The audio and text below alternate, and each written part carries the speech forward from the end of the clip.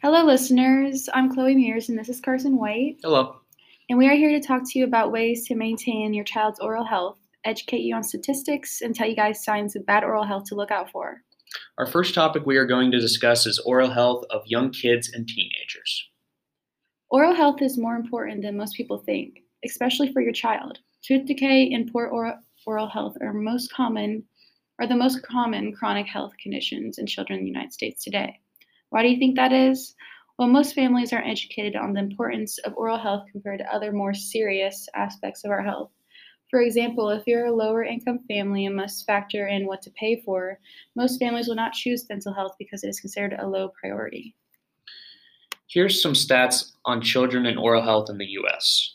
6 out of 10 children in the U.S. have one or more decayed or filled primary teeth by the age of 5. Early childhood caries has become the most common childhood disease in the U.S.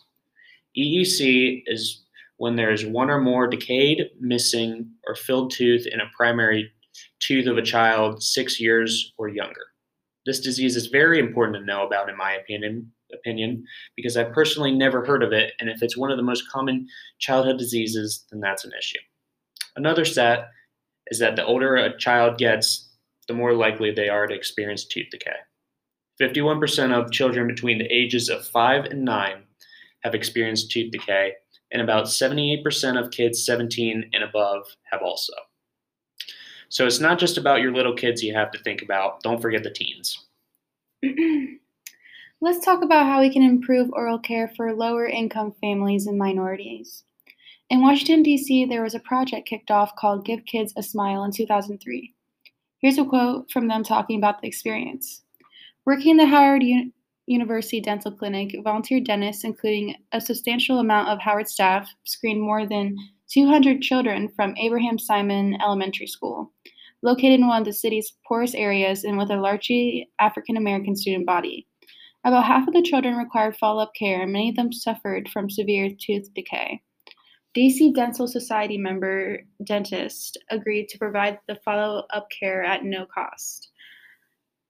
But many did not call for a follow-up. Only 3 patients did, and all of them ended up not showing up or canceling. So clearly, it isn't the fact that not having free dental care is the issue. It's the fact that parents and children are not educated on how important it actually is and can't find the free time to work it into their busy schedules. I'd also like to discuss factors that can cause risk to your children's oral health.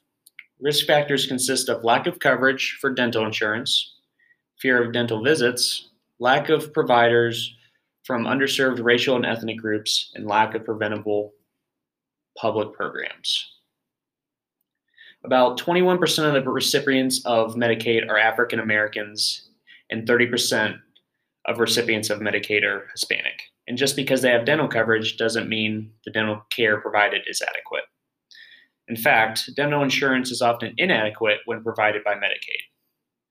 12 states provide comprehensive coverage, 20 provide limited coverage, 15 provide emergency-only coverage, and 4 don't provide any coverage at all for Medicaid enrollees. The lack of providers is due to the dentist who may not accept their insurance or having to wait for coverage to take effect, which could be months. Dental care for the uninsured and underinsured can be viewed as poor compared to the dental care that white patients may receive. Fear of dentists is also a risk factor. About 9% of people are believed to have this fear. There's also a lack of public programs available to assist these minorities in dental insurance they may not have. Although the percentage is relatively low, they play a role in how people have deteriorating oral health. Dental sealants used to prevent cavities are more prevalent in Caucasian children, about 44%, compared with African Americans and Asian children, 31% each, and Hispanic children, about 40%. Another interesting fact is early childhood caries is an infectious and preventable disease that can be transmitted from mother or other intimate caregivers to infants. This means that female patients can transfer this infectious disease to children through contact.